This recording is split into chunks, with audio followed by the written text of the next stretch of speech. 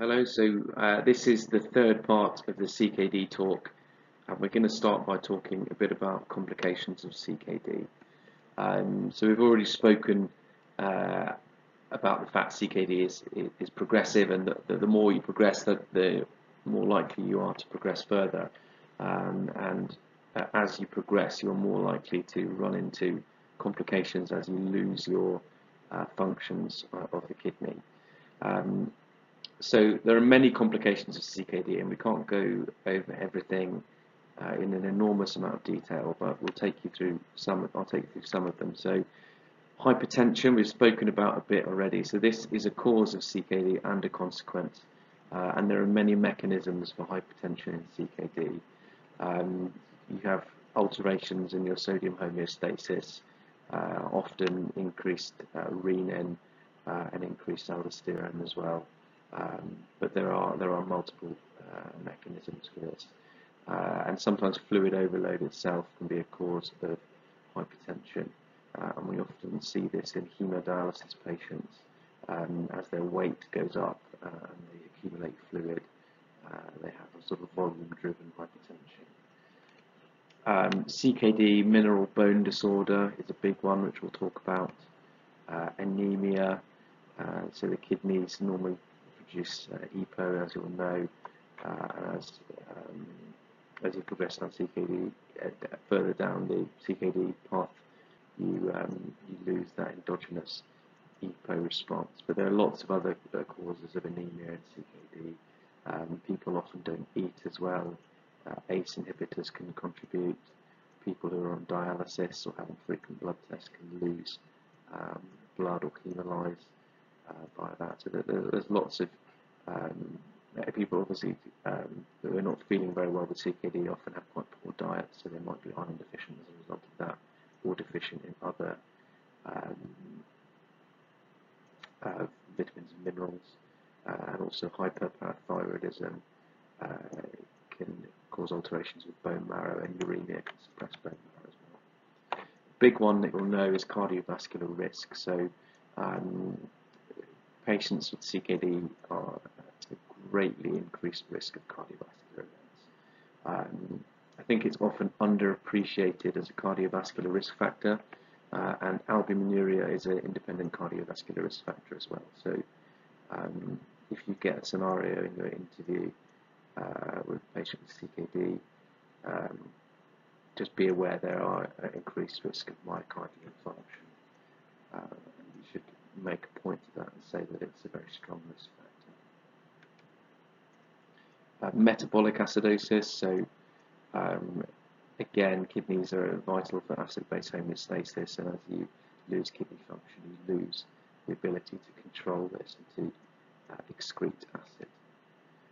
And then there are many other complications, so electrolyte abnormalities, of which there are multiple, so hypocalcemia, hyperphosphatemia, hyperkalemia, itching, restless legs, depression, sexual dysfunction, reduced fertility, and malnutrition, and many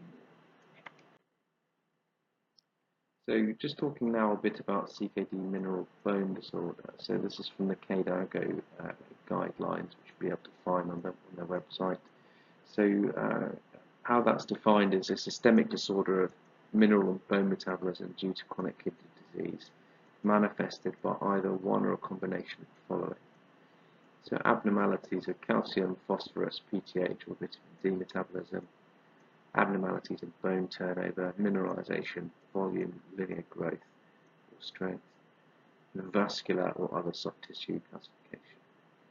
So I suppose to simplify that, we could say abnormalities of so biochemical abnormalities, abnormalities of growth or structure, and then calcification of soft tissues or the vasculature. So calcium homeostasis in a healthy individual. So you absorb calcium through the diet, but you also excrete some in the stool. And so of the calcium which you do absorb, a small amount is excreted via the kidneys. Some is stored intracellularly, some is stored extracellularly, and then the bone is a big reservoir. Bones are a big reservoir for calcium. And what happens when we have a calcium that goes outside of the normal range? Well, our bodies are programmed to maintain homeostasis. So if the calcium concentration goes up, this is sensed by the calcium sensing receptors, and this reduces parathyroid hormone and increases calcitonin. And so with that, with these changes that you also get an increased renal calcium excretion. You get a reduction in the calcium which is mobilized from the skin and soft tissues, and you also get a reduction in calcitriol synthesis, which is your active vitamin D. So you get less calcium absorbed from the GI tract, and this will help to lower the calcium towards normal.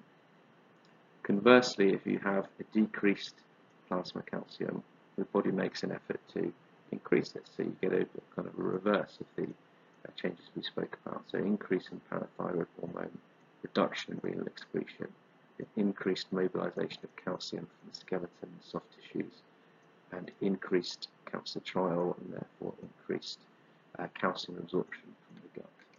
So bone should be thought of as a dynamic organ that's constantly being resorbed and new bone being laid down, and this is under the variety of a number of factors. So factors increasing bone formation include androgens, PTH, mechanical load, and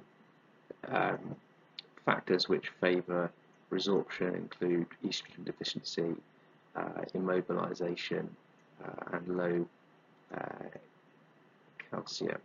Factors that inhibit bone resorption include estrogen, selective estrogen receptor modulators, bisphosphonates, calcium, and vitamin D. So in CKD mineral bone disorder, so you've got a reduction in the function of the kidney, okay, and so then you get reduced 1-alpha hydroxylation, which is the step to activate vitamin D. You also get reduced renal phosphate clearance, and that causes hyperphosphatemia, and that is a trigger to increase PTH. And the low levels of active vitamin D results in reduced calcium resorption from the gut, hypocalcemia, and a subsequent increase in PTH. Okay, so you've got low vitamin D, reduced renal phosphate clearance, and then hypocalcemia, and the hyperphosphatemia and the hypocalcemia serve to increase the PTH. So phosphate retention in chronic kidney disease sets in motion an array of abnormalities that lead to secondary hyperparathyroidism. So the phosphate levels go up, and that causes skeletal resistance to PTH. So that actually causes hypocalcemia. Hyperphosphatemia also causes hypocalcemia by other mechanisms, so unknown mechanisms, and also by reducing calcitriol, so you get reduced absorption of calcium from the gut. Hyperphosphatemia causes calcitriol resistance in the parathyroids, and that leads to increased PTH. And hyperphosphatemia causes parathyroid cell growth, and that also increases PTH, as does the hypocalcemia itself. So the reduction in calcitriol and CKD is multifactorial. So you've got kidney disease, a reduction in GFR, as the reduction in GFR directly reduces calcitriol, but it also increases a substance called FGF23, which also suppresses calcitriol. The raised phosphate you get in kidney disease suppresses calcitriol formation, and a reduction in 25-hydroxylated vitamin D and an increase in CPTH fragments also both reduce calcitriol. So thinking a bit more about the effects of low levels of calcitriol, so there are indirect and direct effects. So the indirect effects would be a reduction in calcium absorption from the gut and skeletal resistance to the action of PTH, and that leads to hypocalcemia and subsequent hyperparathyroidism. There are also some direct effects which essentially culminate in abnormal parathyroid function and hyperparathyroidism, and these direct effects include a decreased repression of parathyroid hormone gene transcription, decreased parathyroid vitamin D receptors, decreased repression of parathyroid cell proliferation, possibly a decreased expression of the calcium receptor, and an increased set point for calcium regulated PTH secretion. So there are a number of actions of PTH, parathyroid hormone. So it increases the 1-alpha hydroxylase activity. So this increases your active vitamin D. It decreases the activity of 24-alpha hydroxylase. So this is an enzyme which degrades active vitamin D. So if you have less degradation, then you therefore have more active vitamin D. Parathyroid hormone increases the nephron reabsorption of calcium and increases urinary phosphate excretion. It also increases the hormone called FGF23, which is a phosphaturic hormone which has negative prognostic implications. Intermittent PTH rises increase bone mass, whereas chronic or prolonged PTH rises increases bone resorption. So in CKD-MBD, you get a PTH that's stimulated by hypocalcemia, hyperphosphatemia, and low levels of 1,2,5 hydroxylated vitamin D. PTH is suppressed by hypercalcemia, hypophosphatemia, active vitamin D, severe hypomagnesemia, and FGF23. If you've got a PTH that's oversuppressed, this causes adynamic bone disease. So the aim of the PTH level in patients with CKD should be, or advanced CKD, should be 2 to 9 times the normal reference range for PTH. So there are a number of abnormalities that you have in patients with CKD minimal bone disease, or as it was previously known, renal osteodystrophy. So this can be a kind of a spectrum from low turnover bone disease to high turnover bone disease.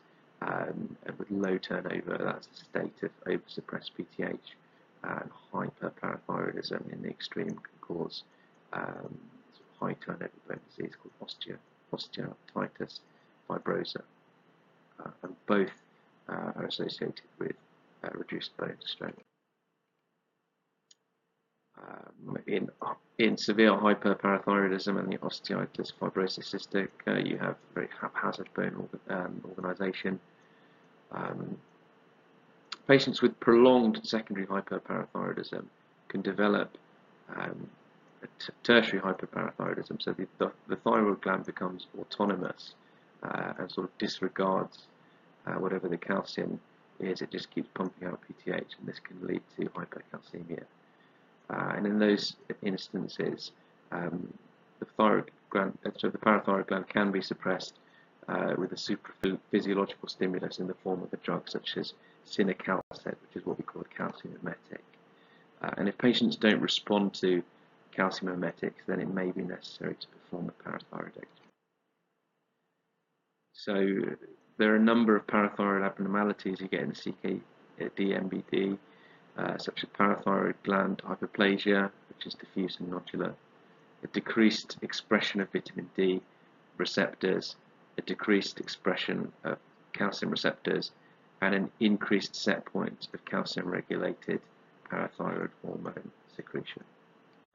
So parathyroidectomy may be required in some patients. So if patients have got really severe hyperparathyroidism with persistent hyperphosphatemia, unresponsive to calcitriol and calcium, or if they're hypercalcemic, or intolerant or non-responsive to calcium mimetics, or if they're a renal transplant candidate, or if they've got evidence of metastatic calcification, so calcification of soft tissues.